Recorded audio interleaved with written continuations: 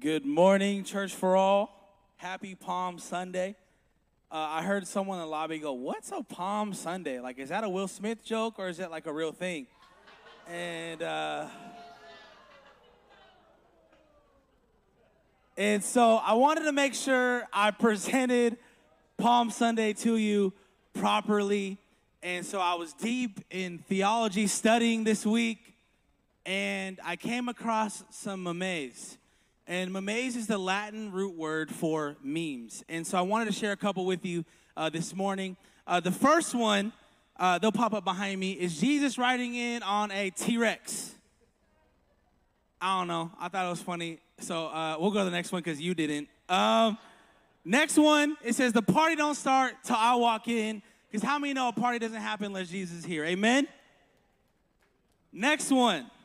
I picture, this is Gru from Despicable Me reading the plan to his minions. And I'm going to do his voice for you. I'm not good.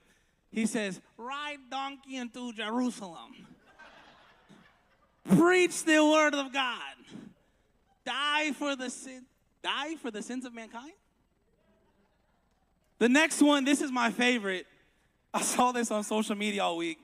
It said, it's called Palm Sunday because Satan about to catch these hands. You know someone from Kent tweeted that, by the way. And last but not least is this one. It's called Face Palm Sunday. Honestly, I can't even with you people.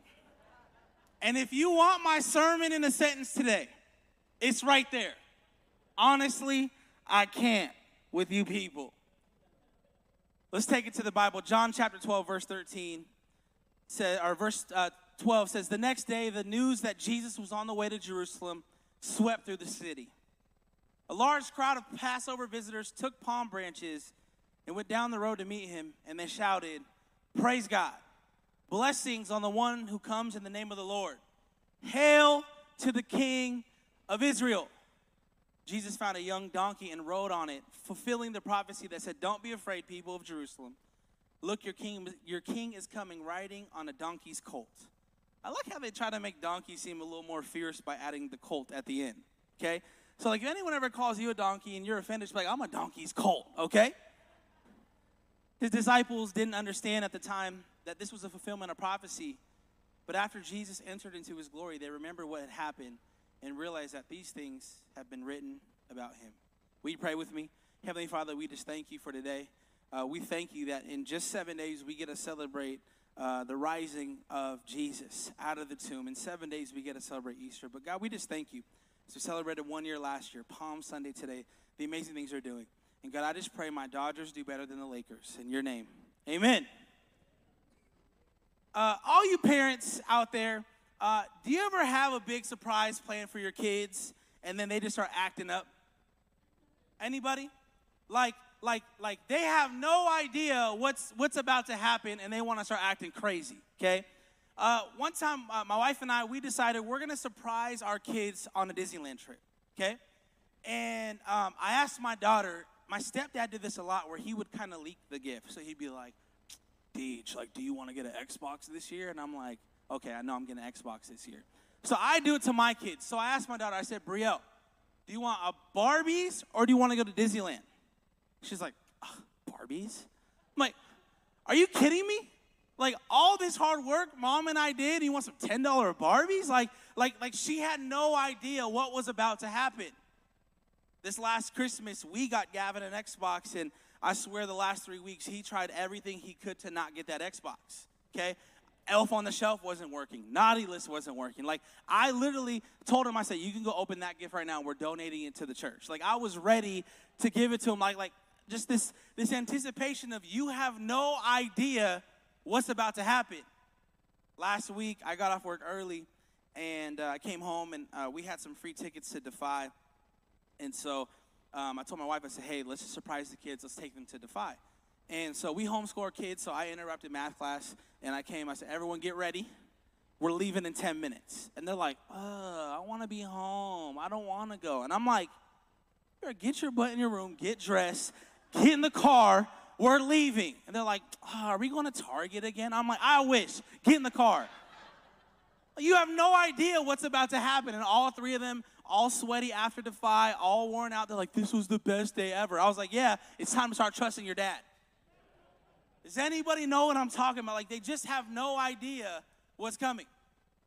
I started a new method of reading my Bible, and it wasn't reading it, but it's listening to it. And I've come to realization, I've been a follower of Jesus for a little over 10 years, and I've come to realization I learn more when someone's reading to me than when I'm reading the Bible, okay? And this is the first time in my life that someone's read me the Bible without, like, dissecting it for me or trying to preach it for me. Like, I'm just listening to someone read me the Bible.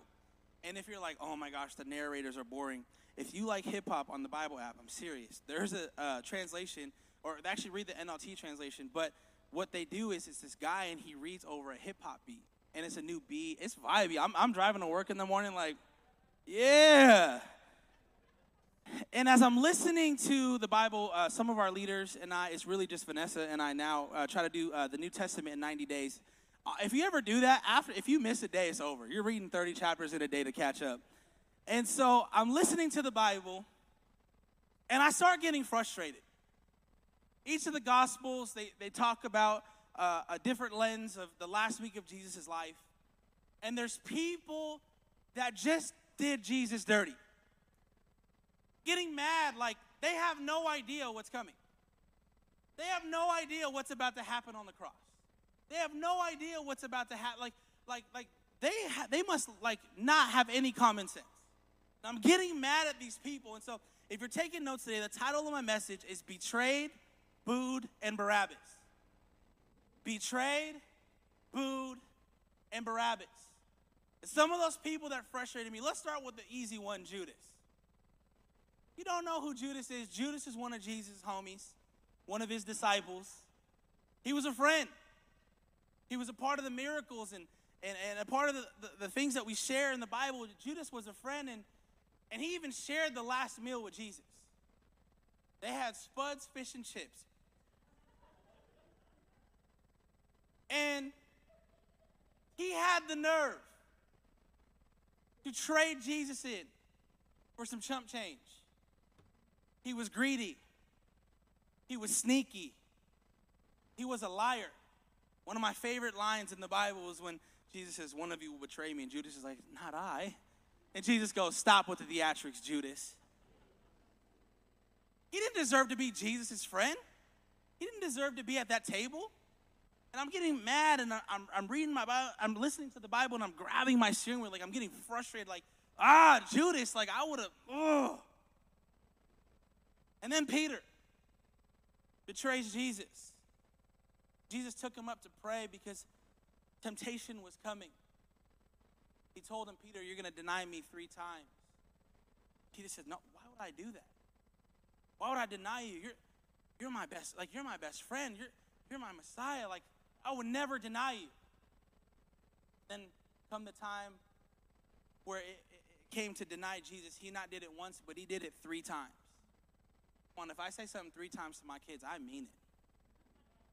And at one point, someone says, no, that's you. You were with Jesus. He says, I've never met the guy. The betrayal, the heartbreak, the lies. He didn't deserve to be called Jesus' friend. See, Jesus was betrayed on the last week of his life. Second part of the title is that Jesus was booed. And just for the youth section, I didn't mean like he's not like booed up. Like he got booed like when Russell Wilson comes back to Seattle, boo. Okay? Loud, spicy boo. The townspeople booed Jesus and asked to set the murderer free. See, Jesus was on trial with a murderer who we'll get to in a minute. And the same people that said, hail him, were now yelling, nail him to the cross. They switched up in 5 days. And they were cheering for him, saying, Hosanna, and then they were screaming, crucifixion. They didn't deserve Jesus to go on the cross with them. They had no idea what was coming. And then the last person, Barabbas. This guy was a murderer. He was a crook. He's put on trial with Jesus, and Pilate asked, who do you want me to set free? They chose a murderer over a Messiah. They chose a crook over Christ. They chose a thief over the greatest gift of all time. Jesus didn't deserve that. He was about love, peace, joy. This man was the complete opposite, but they traded Jesus for Barabbas. He didn't deserve to have Jesus stand in his place. And I'm listening to the Bible, and I'm getting mad, and I'm getting frustrated, I'm getting hurt, and I'm like having a real aggressive conversation with God. I'm like, God, why did they get highlighted in the Bible? Why couldn't the other disciples who were mad loyal? Why Peter? Why Judas? They don't deserve it. And then they hit me. I'm Judas. Trading in Jesus for other things, putting him to the side to highlight something else in my life, putting Jesus to the side to work more hours, putting Jesus to the side. And I found myself guilty, like, wait a minute. Judas didn't deserve his friendship, but neither do I. And if we're being honest, neither do we. And I was like, okay, Jesus, I get the Judas part, but Peter, I would never deny you at the expense of reputation. Ooh. You know how many times in high school we launched a campus ministry called 316. We thought it was creative because we did 3, 6, and then the word teen. And shouts to like 90s youth ministry names. And I would stand out front with donuts and hand out invite cards to our church on Wednesdays. And one guy's like, wait, you're a Christian? I'm like, not really. Because I didn't want to be embarrassed. I didn't want to be wrapped up with the standard of what people think of Christian. And how many of us have had a chance like Peter to share the gospel with someone, to claim Jesus, and yet we deny him at the expense of our reputation. We deny him at the expense of getting some comments back on Facebook. We deny him at the expense of getting looked and locked into the status quo of a Christian. And I realized Peter didn't deserve his friendship. Neither do I. Neither do we. And then the townspeople. All in one day, all out the next. I told the youth this Wednesday when I was preaching, I said, if we want to practice filling our lives with God, we need to practice being a Christian in private. See, it's easy to hold the doors open, to worship on a Sunday. While Tommy and Stu, I didn't know Stu could play the bass like that. I was like, ooh. See, it's easy to do it in public. It's easy to claim him in public when everybody else is doing it. When I read this passage and it talks about how the townspeople turned on him and were saying crucifixion, they were just going with the crowd. It reminds me of youth when you're like, if you want to give your life to Christ, and they're looking at their friend like, yeah, we do. Come on, if you want freedom, they're like, I don't. Oh, my friend does. I do. And they were just going with the flow, but how heartbreaking. And Jesus was going to the cross for them, and I realized, that's me. Oh, I could worship right here, but when it comes in the morning when I should be doing devos, I really want to listen to Tupac. I really want to listen to nope, I got to focus and listen to Jesus in the morning. I'm all in and all out sometimes. We are all in and all out sometimes. And then Barabbas. Band, you can come up. The band goes, we're just going to go up there and play for 45 minutes behind you, Pastor DJ. Barabbas deserved the punishment. Barabbas deserved to be spit on. And this is the anger I'm feeling in the car, and I'm frustrated. And then I realize I'm a sinner too. We are sinners too. And if anyone deserved the cross, it's not Jesus. I began to break down and say, God, why? Though we don't deserve this, why? He said, these are because I love you. And I love my children. And I made them in my image, and I've called them to greater. And this verse popped in my head. 1 Timothy 1:15 says, this is a trustworthy saying, and everyone should accept it. Christ Jesus came into the world to save sinners, and I'm the worst of them all. This was the mission. It doesn't matter what I think in the car. Jesus wanted to love and do life with Peter and Judas. It doesn't matter how frustrated I get.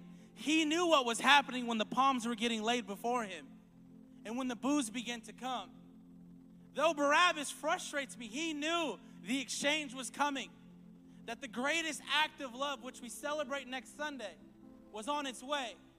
And though we didn't deserve it, in acts of love, Jesus took that cross for us. And he did it in these three actions. Number one, Jesus took our place on the cross instead of Barabbas. Barabbas was set free. Barabbas was the sinner. He was the nasty murderer. And he was set free in place of Jesus. Come on, that's love. Second, Jesus loves us in our back and forth. Can I tell you that you may be back and forth, but he still loves you when you're all in and when you're all out. And I think some of us needed to hear that today because we feel so guilty in following Jesus. We get so frustrated with ourselves, but he loves us in the back and forth. And last but not least, even after everything, Jesus offers us relationship. I want to talk about Peter to end the rest of this morning. Peter had to have been feeling a couple different things after what happened to Jesus on the cross, after denying him 3 times. Peter went back to what was comfortable. He went back to fishing. And how many of us have been in these 5 emotions and it's just easy to go back to what's comfortable? Number one, Peter was probably feeling a little bit of guilt. Anybody in here carrying some guilt today? Man, I feel guilty. Man, I feel like I should have been Barabbas up there. Come on, I feel like Peter was feeling some pain. Anybody dealing with pain today? Emotional, mental, physical. That pain of, I did that to my best friend. I did that to Jesus. You probably felt some embarrassment. Anybody carrying embarrassment today? I'm not talking like funny embarrassment. I'm talking like real, like I'm embarrassed. He was carrying shame. Anybody carrying shame today? And he was carrying unworthiness.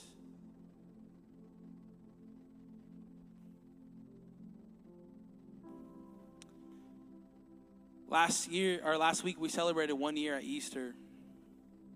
But today I'm celebrating something. Up until about exactly a year ago tomorrow, I felt unworthy of being able to communicate the message of God on a Sunday. Over my years of being a pastor, I've been told that my theology isn't the greatest, that I'm too immature, that my sermons are TED Talks. And things have been said over me in either jokes or in seriousness. And the worth of the gift and call that God has given me and called me to, I put to the side and said, I'm just going to do what I know and do youth ministry. Because I'm a teenage whisperer. I can't preach to adults. I can relate to what they're doing, but I'm just a kid. And when we launched the church, Pastor Matt said, hey, I want you to be a part of our teaching team and be a part of our voice to our church. And I said yes because I say yes to everything, but I wanted to say no. Because that unworthiness began to sink in. The insecurity began to rise. I'm not worthy of being on that stage. Pastor Matt, there's multiple other people, and I wanted to say no. And I felt this security in my life where Jesus said, DJ, I got you. I've always had you. put those voices to the side. I got you. And he did the same thing for Peter. Watch this. When they went to the tomb and found that it was empty, they found a boy wrapped in white cloth, and they said to the women, now go and tell his disciples, including Peter. That's not a small detail. He said, he's still one of mine. Tell them that Jesus is going ahead of you to Galilee. You will see him there just as he told you before he died. And the woman fled from the tomb, trembling and bewildered. And they said nothing to anyone because they were too frightened. And so later on in John, as Peter's fishing, Jesus appears and they have breakfast and chorizo and eggs. Just kidding, that's what I would eat with Jesus. And after breakfast, Jesus said to Simon Peter, Simon, son of John, do you love me more than these? Yes, Master, you know I love you. Jesus then replied, feed my lambs. He then asked a second time, Simon, son of John, do you love me? Yes, Master, you know I love you. Then Jesus said, shepherd my sheep. And then Jesus asked one more time. You notice he asked as many times as Peter denied him. He says, Simon, son of John, do you love me? And I love this detail. Peter was upset that he asked for the third time, do you love me? So he answered, Master, you know everything there is. You've got to know that I love you. And Jesus responds, feed my sheep. Will you stand today? Can you hear the urgency in Jesus' question for Peter?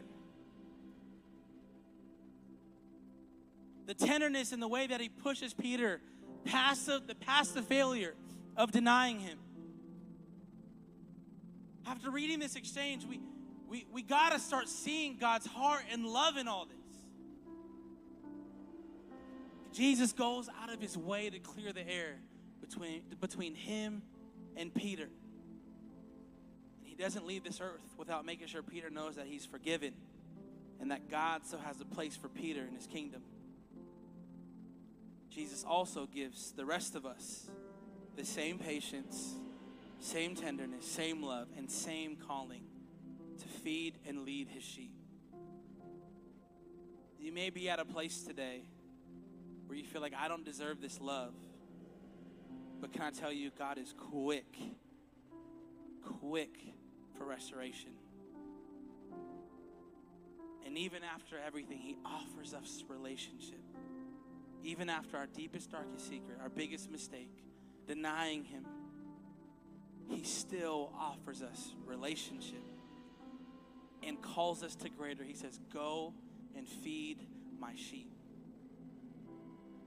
They had no idea what was coming, but it didn't matter because it was going to happen anyways. And at the end of the day, God checked me and said, you're just like Peter and Judas and the townspeople and Barabbas, and I love you. And some of you need to hear that today. God loves you. And what we celebrate next Sunday is not an event for a bouncy house or Easter eggs. It's to celebrate the greatest gift, the greatest act of love. And that was Jesus going to the cross so that we didn't have to. But I love the commandment of go and feed my sheep. I want you guys to grab the Easter cards that are on your chairs.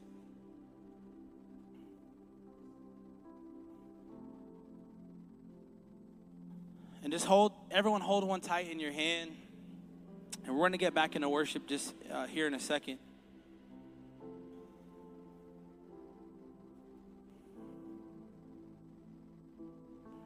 But as everyone has one in their hand, I want you to close your eyes and bow your head. We're going to respond this morning before we worship.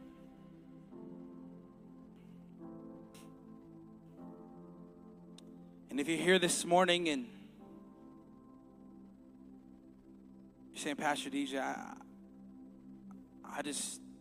I'm so grateful for Jesus. I'm so grateful for what he did on the cross. I don't want to be a betrayer, a booer, or Barabbas. I want to be a worshiper, and I want to go and feed God's sheep. I want to go and reach people and share the good news with others. Share this message with others.